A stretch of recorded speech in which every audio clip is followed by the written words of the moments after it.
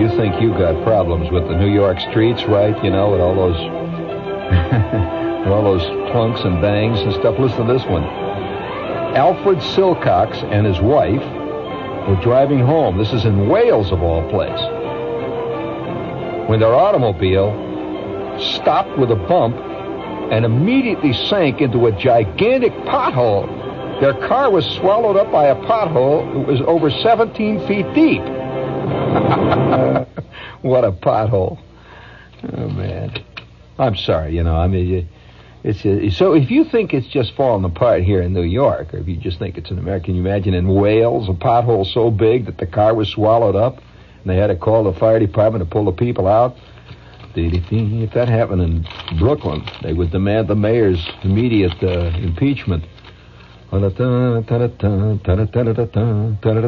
here, excuse me, 1 minute here before we go into tonight's tirade. Would you please set the one up on the other side? Did you have it, the one I sang with? I have a little special thing I want to do here. You know, speaking of special things, no, I'm going to keep that. I got to do that. I'm going to save that one for a later zinger here. You know, a later thing. I have hey, you know, a friend of mine had a terrible thing happen to him the other day. Speaking of zingers, I'll tell you, the machines are going to get all of us. For a long time, I used to laugh at this idea, you know, that the computers were going to be the death of us all. You know, there's been plays like that all the time. In fact, the first anti-computer play that was ever written was what? Very famous play. Do any of you know it? No, it was not Virginia Woolf. What was the first anti-computer play? Although that lady was something like, what was it? Pick it up there. I'll see whether you're right. Pick up the phone. And which one can you get? Which one? Which number? Yeah, okay. Yeah, what? That's close, but not quite. That was very good. Not quite. Metropolis. You're very close. Also, there was another, of course, the famous, what was the famous anti-machine movie that Charlie Chaplin made? Correct, Modern Times. But there were things long before that. What were they? A very famous play written by a very famous American playwright, as a matter of fact. What was that? It was written before the days of Chaplin's Modern Times. What was it? In fact, a couple of years ago, I was approached with the idea. One of the producers was doing it, and he wanted me to play a character in it. I'll give you a clue. Yeah, that's right. I'll give you... It won't play? How come? You played it before. The other side? Okay, we only played a good side then. But speaking of machines undoing us all, there's an example. But I'll give you a clue, Jerry. Here's a clue. The play that I'm talking about, all the characters had as their names, instead of being Mr. Smith or Hamlet, the names were numbers. Their names were numbers. That was their names. And in fact, it was given even in the program, various numbers, played by different people, you know, the actors. But the characters were, and I'll even give you a further clue as to the play. The hero of the play, or the victim of the play, whichever you want to call it, was his number was 0, and he was referred to always as Mr. Zero or Zero, and his wife was called Mrs. Zero, and all the other characters had 9, 8, 7, 3, and so do you have any? Does that give you any help? And it's a fascinating, surreal play. I mean, the settings were wild. I'll give you another clue.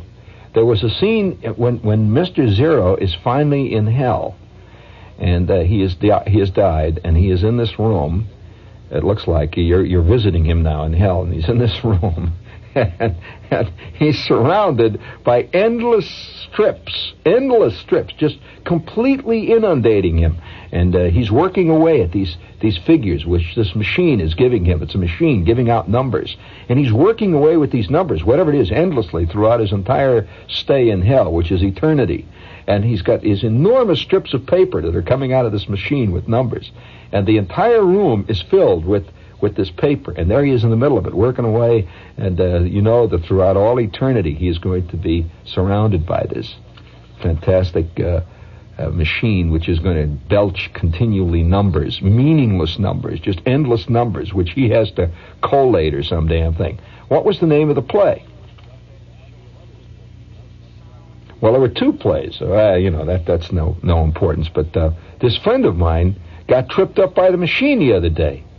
You know how in New York State, if you do not pay your fines, you know, as a driver, tickets and stuff, you don't pay your fine. What happens now?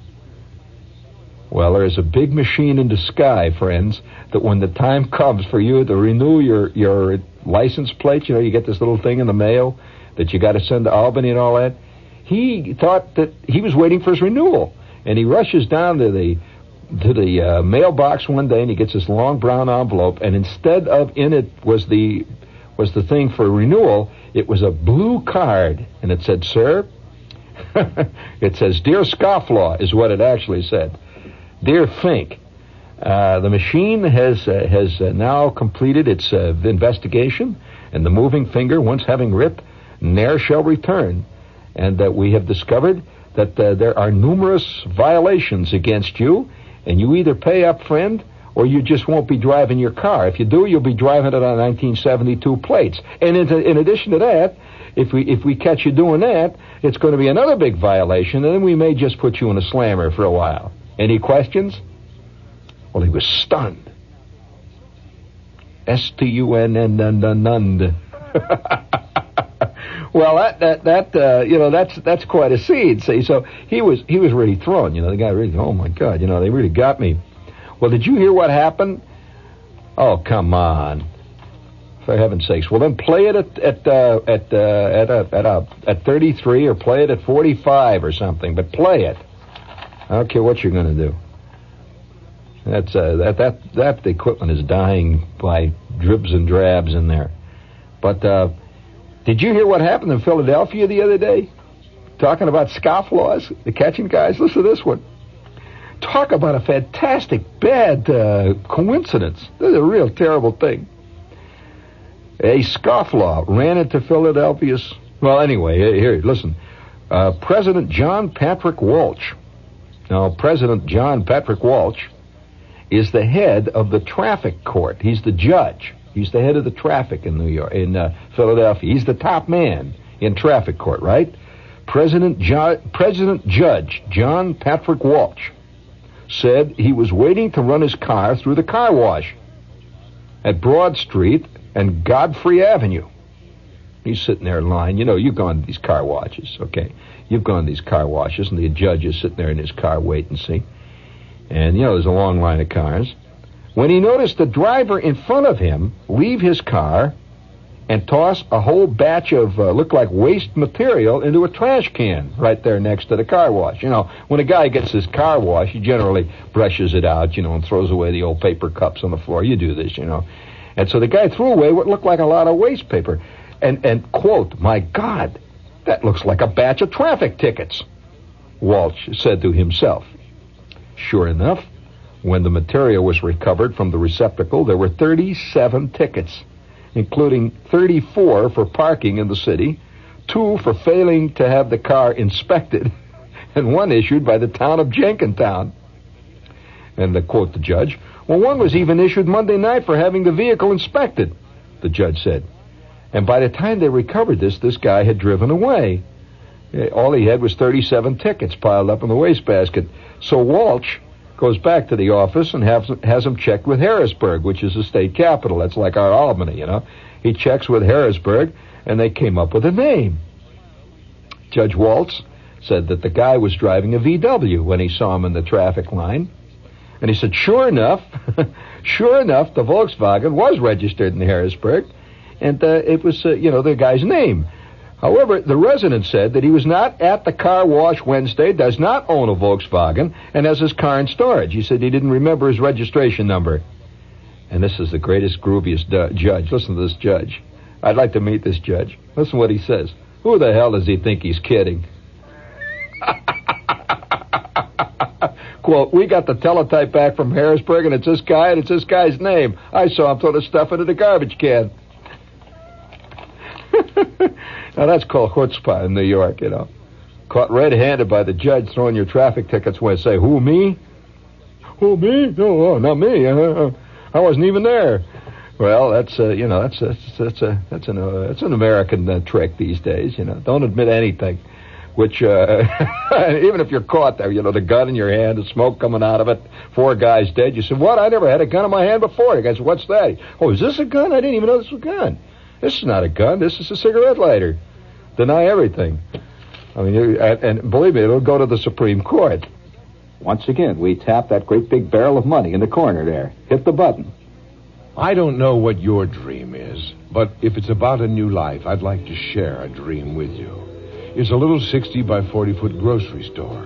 A man by the name of Thompson had that dream close to 50 years ago. You know what the dream did? It turned into almost 5,000 stores. 7-Eleven convenience stores strung across the country like lights on a Christmas tree. 7-Eleven stores are a way of life for most people, and we have franchises open in this area. They'll be run by people like you and your wife and families, people like you who have a dream about a new life. No, you don't need experience. Yes, we'll train you. What you do need is a dream and a telephone. Call us. We'll send you a bundle of things that will explain it all, and then when you're ready, we'll talk. In New York, call area 516-781-2711. 516-781-2711. In New Jersey, call 201-843-3006. 201-843-3006. Oh, yeah, here's one of our little General Tire goodies. Hey, if you need tires, I would suggest that you see the men at your local General Tire headquarters, because these guys are trained to handle all of your tire and automotive service needs quickly, and more than that, economically. And by the way, they make the tires you need, all kinds of interesting sizes, and at prices that you can afford. Now, you can choose rayon, nylon, polyester cord, glass-belted new car tires, steel-belted radial tires. Got them all. And you can see all these great sets of rubber down at your big red General Tire G, the General Tire headquarters. And in the Bronx, I would suggest you see Murray Lester or Sam Ayala at Bronx General Tire, 579 Grand Concourse. Generals.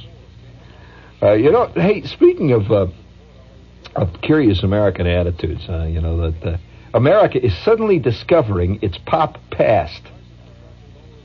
I mean, it's pop past. I have a theory, and Shepard's always good for a lot of boring theories, but I have this theory after watching television late at night. There must be 7,000 commercials an hour on TV at night for golden oldie hits. The best of Blue Baron. For all of you Blue Baron fans out there, these great songs which will live forever, now made available for the first time. You've seen those things. Millions of them. Who the hell buys this stuff? I mean, there must be millions. It's all over the country. If you think it's New York, I travel a lot, and every place you go, every time you turn on the TV, there's Chubby Checkers selling his old clinkers. And this is fascinating. So there must be somebody buying this stuff. Well, I have a theory that it's going to continue to go backwards in time. Have you noticed it's going backwards now? It started out, and now the old and goldie Beatle hits. You remember that was the beginning of it? Well, that was only a couple of years ago, the Beatles, see? Now it's creeping back, inch by inch. They're going back. It's like reliving all of the whole history of the totally perishable pop world of whatever time it was. And so the other day, here I am. See, I'm going to get on the ground floor of this, see? So the other day, I'm down on 4th Street. Actually, 4th Avenue, excuse me. Down on 4th Avenue. You know the used book section down there at 4th Avenue? There's a lot of great old stores down there where you can buy old used books. Have you seen that? You ever been down there? Warehouses all full of this stuff. See, I love to go down there. And I'm messing around in this warehouse, see, and looking at all this junk, used books, and I see a bushel basket there, see, full of what looks like a whole lot of old rotten-looking trash. This is WOR New York. Hey, guess who was in here yesterday? Louis Travisher. Yeah, old Louis comes in and he orders up a Ballantine like always, and like always he's got troubles. Seems his wife's mad 'cause Louis forgot their anniversary and she's hidden his hunting boots. Won't give 'em back. And Louis's all set for a big hunting trip. So I say, Louis, here's what you gotta do. Your wife's mad, you gotta take her a nice present, like a case of Ballantine beer. And he says, Connor, that's the worst idea I ever heard in my life. And I say, no, wait, look. Ballantine stands for purity, body, and flavor, right? The 3 rings. And there's 2 more rings than you gave her when you got married. So Louis takes her a case of Ballantine beer. And, well, I guess it didn't work out just right, 'cause Louis's wife got madder than ever and threw Louis's hunting boots out of the kitchen window with Louis in them. Some world, huh? Here, let me get you another Ballantine. On the house. No, it's mysterious, inscrutable House of Chan time here. And for those of you who dig good Oriental food, and I mean really good Oriental food, I'd like to suggest that you visit the House of Chan. For those of you who don't know where it is, it's at 7th Avenue and 52nd Street, although it would be hard for me to imagine anybody who doesn't know where the House of Chan is. That's like not knowing where Rockefeller Center is. They've been around for 35 years. The food is great. And there is a Mr. Chan, by the way. And his name, unfortunately, is not Charlie. But it would be kind of great if it was. But House of Chan is open 7 days a week, which is kind of nice to know. They have a bar, which helps many of you get through the day. They have superb food, and the prices are right. And they've been around, as I said, for 35 years, so they must be doing it pretty well. House of Chan, 7th Avenue at 52nd Street, 7 days a week. Try it before the theater. And now we have, it says read in a French accent. Do I have a 1 full minute here? 1. If you like to enjoy the French wines with your meals, but think it's too complicated and too expensive, you should think again. It says pronounced think again. All you have to remember about French wine is one name, Alexis Lachine. The Alexis Lachine Company selects the right wines, the reds, the whites, the rosés, and they are poured then into gracious, curvaceous, distinctive bottles to grace your elegant table in Queens and Flushing. So, I would like to suggest that you pick a bottle of magnificent Alexis Lachine wine. It's imported by Bass Charrington Vintners of New York. And now, their little ding-dong. Alexis Lachine, Alexis Lachine, Alexis Lachine, Alexis Lachine, wine. I'm looking at this trash there, see, and I see in the trash, what it really is a bunch of old shoes, but it's laced. Not only are there old shoes in this pile of junk, but it's laced with a lot of other stuff that's in there, and I see among them is a lot of old records. I mean, really old records. I mean, fat, old, rotten 78s. You know, the kind of, old 78s. And there they are. There's a whole stack of them. There's dust all over them, see. And they were still in their jackets. These little flimsy jackets with that dog hollering into the horn. It says his master's voice. You seen that stuff? Columbia standing with a big flag, Columbia, the gem of the ocean. And I started to look at these things, and so I said, I'll pick up some of these things, and I bought it for 4 cents. Well, I can assure you that since we are now going back into Ancient Crud, people are buying all kinds of rotten stuff and calling it camp or whatever they call it. They don't call it camp anymore, but they call it, whatever they call it, memorabilia or... It's not even memorabilia because the people who buy this stuff don't remember any of that stuff. Anybody who buys Tiffany lamps and calls it memorabilia, Tiffany worked in the 1800s. How can it be memorabilia, It's not memorabilia. Memorabilia is something you actually remember. So if you're going on and you buy yourself a 1910 Edison wind-up phonograph, that's not memorabilia. I mean, it's a borderline antique, but it ain't memorabilia. So, anyway, I'm looking, at this stuff. I says, hey, they haven't done this yet. there will be a day, and I'm predicting it, when people will collect not great classic 78s. People always have done this, classic jazz 78s, great classic performances by Bessie Smith or by Bix Beiderbecke. People will even collect the 28. By the way, the one that will be worth the least of all on the collector's market ultimately are records of Enrico Caruso. Caruso must have made 12 trillion records, and everybody who got them apparently saved them. And so everybody's got a collection of, every old character has got a collection of old Caruso records. But there will be a day when people will be scurrying around trying to buy old records of bad records. I mean, talking about the real old bad stuff, not the classic stuff. Have you noticed that today people are buying frantically comic books, we'll say, of the 50s? They're very expensive now, comic book of the 50s. So for about, a quarter or something like that at the time. They're not out buying the real literature of the 50s. You don't see anybody, lining up to buy copies of great classic copies of the Atlantic Monthly of 1952. They're buying comics books, which are really the lowest class of literature. So there will be a day when people will be looking for bad records, I think, bad 78s. And so I pulled this one out. I bought a couple of them. Come on, don't worry about it. You don't try to cue it up. Can I give you a tip? Don't try to cue it up. That's why you're getting all balled up in there. Just start the motor. Okay, got the motor started? Is it going? All right, start the motor before you put it on. Start the motor. As an old retired engineer, I'll give you some tips. Start the motor. You got it going? There, fine. Now bring it in. Now this is the 78 that I picked up in this bushel basket. And it must have been a rotten record at the time it was made. I mean, obviously this was not going to set the world on fire. Bring it up now. Just bring it up.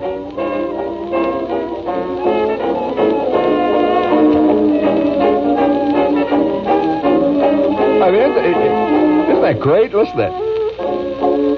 Now that's as much a period piece as anybody's Tiffany lamp, or anybody's treadle-operated sewing machine that he paid $700 for as a collector's item. Listen to this, and it's live. You can have a whole collection of this stuff, and just bug the hell out of your friends by playing this stuff. It's coming out from mysterious corners of your room. See. And you say to your friends, oh, it's George and Martha. Hey, how about a martini? Anybody here for a little drinky poo, huh? How about a drinky poo before we sit down to get into our usual argument about Ed Kranepool and the Mets? How about drinky poo? You like yours with ice, huh? Okay. Or you want it straight up? Okay, here you go, Martha. And all the while, this stuff is playing, see? Isn't that great? Listen to that trumpet in the back.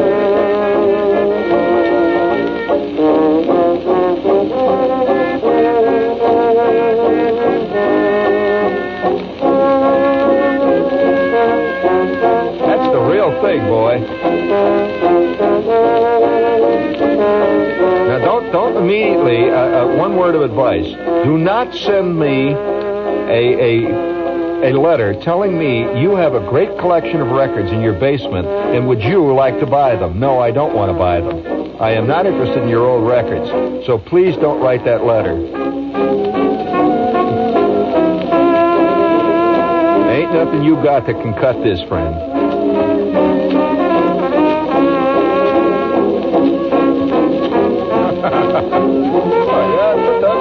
Can't you see your friends, George and Martha, sitting there drinking their martinis, and you've got this very hip-looking vinyl furniture in your place, and it's all vinyl and glass, chrome light bulbs hanging down, and from some mysterious place is coming this.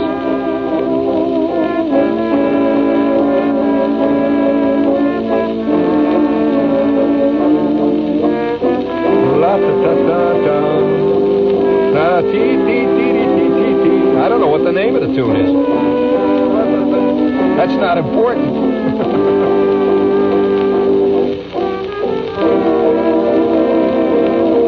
I can describe this is it's totally lugubrious. Isn't that a great word for it? It's lugubrious. Can you imagine the day when this was called a really swinging band?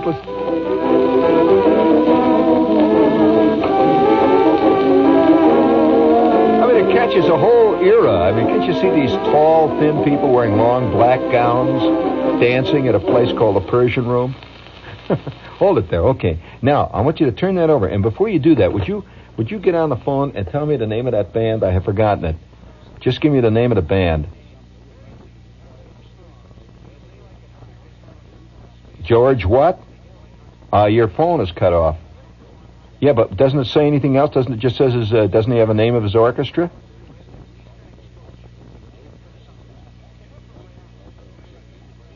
That's better. That's the name of the band. Now you're reading. It's the California Ramblers. Just played that great piece. The California Ramblers. What was the name of the piece, by the way? That was Georgia Rose, played by the California Ramblers. Now wait. Now turn it over, and you will see why I picked up this record. Again, it's the California Ramblers, that unforgettable group, which are not in any catalog anywhere, as far as I know. They're certainly not a jazz group. And it's a very elegant dance band. I don't even know what year it is, but it's so long ago that this is a mechanical recording, obviously. And it's on a sort of a terracotta-colored record. And the record label, what is the label, by the way? Excuse me. What company made it? Yeah, I'm getting the company here, yeah. Oh, yeah, Vocalion. Now, that's a great name for a record company. Vocalion. And the other side, I think has its own panache. And you can see why I picked it up. I immediately bought it because this is a great record. I've played it a couple of times in the past on the show, but I never told you what it was. And this was culled out of a bushel basket with old shoes and roller skates and pieces of string and busted clothespins in a bookstore down on 4th Avenue in the lower part of Manhattan, down around 14th Street. Here we go. Oh, this is great. This is the California Ramblers. You're really getting into one. I can just see the bit in their teeth. This is pure Theta Bara.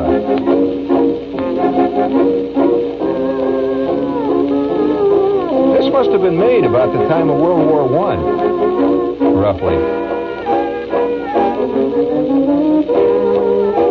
Does anybody out there have any information on the group called the California Ramblers? 1921, we just got the information. Well, that is about the... That's only a couple of years after World War I. Let's see, the World War I ended when? 1918? Yeah, well, that would be 3 years after the end of World War I. 1921. They didn't have talking movies or anything then. This was strictly mechanical reproduction. Boy, listen to this. Great section work. Hear that banjo? That's a banjo. Here. Hear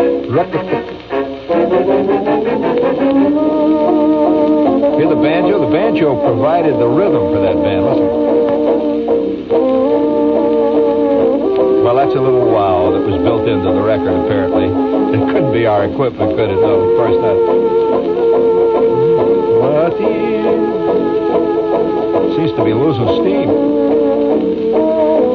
That must be our machine.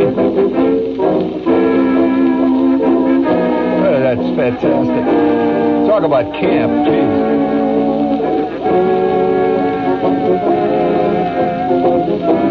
Hey, they're running out of gas, you guys. The California Ramblers ain't rambling so good. Oh, yes, your love belongs to me. At night when you're asleep. Your love, choo-choo-choo-choo. Oh, choo-choo-choo. Choo-choo-choo-choo-choo-choo-choo-choo.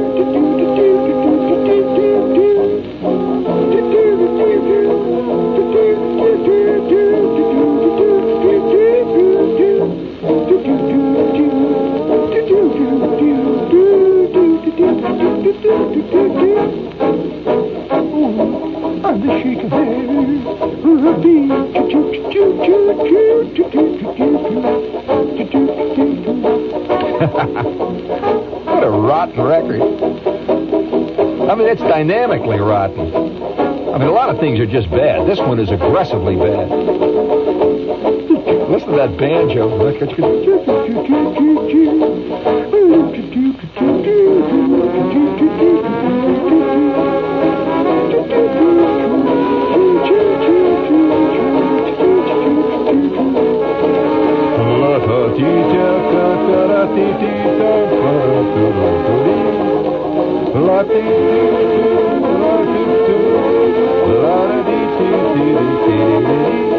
Oh, I'm the sheik of Araby. Oh, what a fantastic arrangement. It sounds like a doily with the music. That finally got you. Oh, fantastic. I mean, my God, I mean, can you see the day now when somebody gets a whole lot of these rotten records like this and puts them into a re-records them, copies them into seven magic LPs, and sells them on late night television? Well, what do you think they're doing with Chubby Checkers records? I mean, you can hardly wait to buy a 1952 Jerry Lee Lewis, you know. And I'd say this is better than they are. Oh, I'm the sheik of air. All right, now that's not the all either. It's going in all fields now. Of course, the idea of getting, collector's item cars is an old story, right? People have been collecting, 1913 Maxwells and stuff for a long time. That's a whole thing. But do you know that right now, the fastest growing collector's item is the cars of what could be called roughly our contemporary cars are being collected now. But cars that no longer are in existence. In other words, cars that are not 100 years old, but they have disappeared from the scene. For example, one of the great collector's items today, or at least there's a lot of guys collecting them, are Hudsons. Well, now, when was the last Hudson made? Any of you know? It's not that old. Do you know? All right, how about the last Nash? How about the last Studebaker? Now, that's only a couple of years ago. Studebaker went out of business about 2 or 3 years back, maybe 4 years ago. And already they're, because they don't make them, see, they're becoming, well, listen, if you want to hear a real bad story, listen to this. Well-preserved 1951 DeSotos in perfect running condition. Now think, here, listen to what I'm saying. Well-preserved 1951 DeSotos in perfect running condition, rustless, dentless, and still going strong with only 38,000 miles of wear are rare. You agree that 38,000 miles is quite rare for a 51 DeSoto. Absolutely no rust and dentless. In other words, mint condition, damn near. Right? That's rare. Okay. Poor George Grindle of Tacoma Park, Maryland, left just such a DeSoto. He had a beautiful DeSoto. Now, you're following this story, gang, or you're a little confused in there. Do you know what I'm talking about? No, you don't. I'll have to repeat it. This guy had a I can always tell when there's a blank look. 1951 DeSoto, which, of course, is not made any longer, in perfect running condition. Now, don't bother the crew in there, Earl. You don't do that. In perfect running condition, with no dents and no spots. Now, you realize what a fantastic piece of collector's item that is. After all, this is 73. That car is how many years old now? That car is 23 years old because a 51 came out in 50. The cars usually come out a year before their year, see? So that car is 23 years old, 38,000 miles. Okay, now you haven't heard the sad story. George Grindle of Tacoma Park, Maryland, had this car. It was his pride and joy. It was a gift from his father, who had bought it new, and he got old, and he decided to give it to his son, see? He left it at a repair garage to have its transmission checked. Just the grease in it, see? Nothing wrong with it. You know, they grease transmissions. He wanted them to check it, see? From there, it vanished. Mysteriously.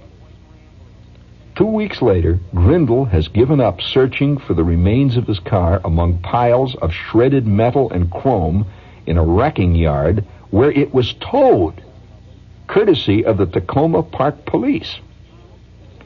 Grindle had parked his car across the street from the garage when the DeSoto was ticketed with a warning that it must be moved within 48 hours subject to towing. You know, we get this in town. You know, they put it on to either get it out of here in 2 days or we'll tow it away. The garage owner quickly pulled it into his lot.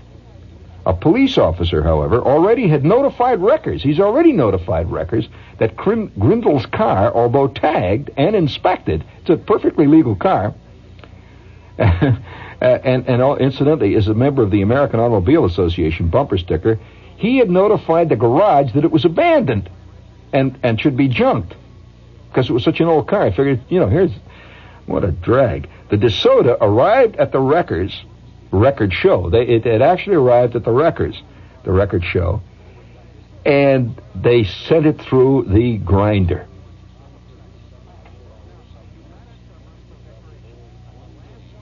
That's the question. Who's responsible for it? Because nobody knows. It's sent it through the grinder. And they're not really quite sure because all the cars that go to this place are sent through the grinder, but nobody remembers at this grinding place. They don't remember doing it, and because they get 100 of them a day, see? Was it mashed into oblivion? Nobody knows. Or is it sitting in some unlikely spot, alive and well? Grindle's lawyer says that the DeSoto is or was an antique car. That's quite true. And that was treated with loving, quote, loving kindness by Grindle.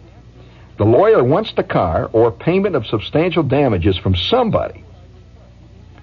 It is gone. What a fantastic story. Now, a car like that would be like somebody, you know, coming in and they see your Tiffany lamp. You know, you got a Tiffany lamp, right? A genuine Tiffany lamp. And it's from 1896. And there it is hanging in your house. Some guy comes in and says, let's redo this apartment for him while he's gone, you know, and to kind of give him a lift. You know, your landlord, he says, we'll get rid of this old fixture here. We'll throw this out, bust it up, and let's get rid of that old sofa over there, that old sofa there. And, of course, it's your 1791 Chippendale. He says, we'll get that damn thing thrown out. Burn it up. Al, burn it out in the back. Oh, my God, you come back, you know, and they've got this new set of Macy's furniture in your house, and you're willing to kill yourself. Well, now, here was this guy. As a matter of fact, if you think that is not, you know, that's not a collector's item, I happen to be into antique cars a great deal. And the last major car rally that I was involved in was down in a place called Marco Island, Florida.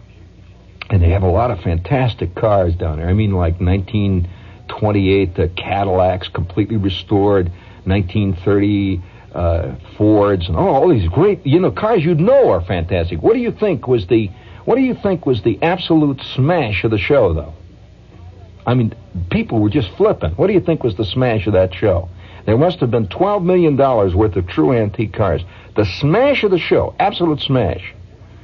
In fact, he got a special cup for it. Well, you won't guess. No way. A guy had a 1949 Chrysler. Now, you'd say a 49 Chrysler. You can get those out on the used car lot in Queens. Oh, yeah? Not this kind. It was a 49 Chrysler that had 8,000 miles on it. And everything in it was like the exact day that it came from the factory in 1949, including the radio knobs. He had the instructor's manual, instruction, you know, book. He even had the warranty slips, which had, by the way, never been sent in. He had the warranty. He had everything, just like if you were to buy a brand new 1949 a Chrysler. I guess it was a Newport or something. I don't know what they called it, but it was a Chrysler 4-door, and it was in a curious color. The guy who bought it decided he was going to go all out, see, in 49, And apparently in 1949 they had very different ideas about color than they have now. Because this color, the car was a strange two-tone. They used to have a lot of two-tone cars. And this was a curious sort of a purple grape car. Was purple-colored grape-like. And the top of it is a hard top. It was a four-door. The top of it was a strange kind of gold yellow. And that was considered, very, very expensive. You got the the deluxe paint job on it. And so here is this car. It's got 8,000 miles. So obviously it had the original tires on it. Well, not only did it have the original tires, it was more than that. This guy who bought it originally, he went all out. He said, what the hell, you can't take it with you. You might as well go all the way. And he had, of all things, he had white wall tires, except they were not white wall. Did you know that back in that period, in the late 40s, there was this quick and sudden fad, a fad of colored white tires, where you could get colored wall tires, not just white wall, but you got colored tires that matched your car. So he had this car, and it had yellow walls on it. The wheel, instead of the white stripe, it was yellow that matched the top of the car. What a fantastic combination! And inside, of course, the upholstery was this thick, really rich mohair. They didn't use naugahyde or plastic or all this artificial ding dong. It was really thick mohair. And when you get inside this car, I was inside. We were messing around with it, closing the doors. It was like being in an overstuffed couch. I mean, the whole thing was just billowing and very solid, tremendous. And the guy who bought it originally had decided, since he's going all out, he might as well get the deluxe steering wheel. And did you know that in that year you could get a steering wheel that was a flexible wheel? It had 4 spokes, but they were flexible. That was considered apparently very, very tremendous accessory. But it was flexible. But the wheel was a thin wheel, and it was made out of imitation ivory. It was a white ivory wheel. And all the fittings inside the car matched that. The knobs on the radio dial were this ivory, this imitation ivory. And the door handles were all in ivory. See, and this guy had this fantastic car. Well, when he drove it in, of course, everybody was flipping because this was a car in original condition. It was not restored. This was the actual car. It was not restored. And so he won all kinds of awards for this fantastic car. Well, everybody was running around looking at it, even the guys that owned, 1927 Apperson Jackrabbits, really rare car, because this was rarer in its own way. It had never been restored. And since World War II, of course, people put a lot more miles on their cars than they ever did prior to World War II, with all the big turnpike driving and all. This car had 8,000 miles. Guys couldn't believe it. And he had a notarized certificate, absolutely legally notarized, from the man that he bought it from, that this car had 8,000 miles on it. He personally would attest to that legally, swear to it, and that he had owned this car from the day it was new, and at no point was anything changed on it, nor was the speedometer changed. He had a legal document with it. And I said, how the hell did this guy have this car? And I asked him. So he's a funny guy. He said the guy bought the car, and he drove it a little bit. He lives up in Michigan someplace a couple of years. And then he got mad one day. He's out driving, and there was a traffic jam, and he got mad, and he says, the hell with it. I'm not, this driving is driving me out of my bird. Drove his car back and never drove again. He does not believe in driving anymore. But he had a car, which he kept absolutely spotless, in his heated concrete garage. And so he says, I found out about this car, so I went down and bought it from him. He says, look at it, you can't believe it, and there it is. Absolutely magnificent. Get in the car, and here's the eerie part of it. You realize, of course, that an 8,000-mile car is still a new car. And it smells new inside. Talk about a great collector's item. Oh, and by the way, the guy that drove it all the way in here, He says it drives better than his new. He's got a 72 car. He says, man, this 49 Chrysler cuts it all, going away. What a machine. Hey, speaking of machine. Well, with WR New York, your station for news as it happens, the latest news in detail from the WR newsroom, Lester Smith reporting.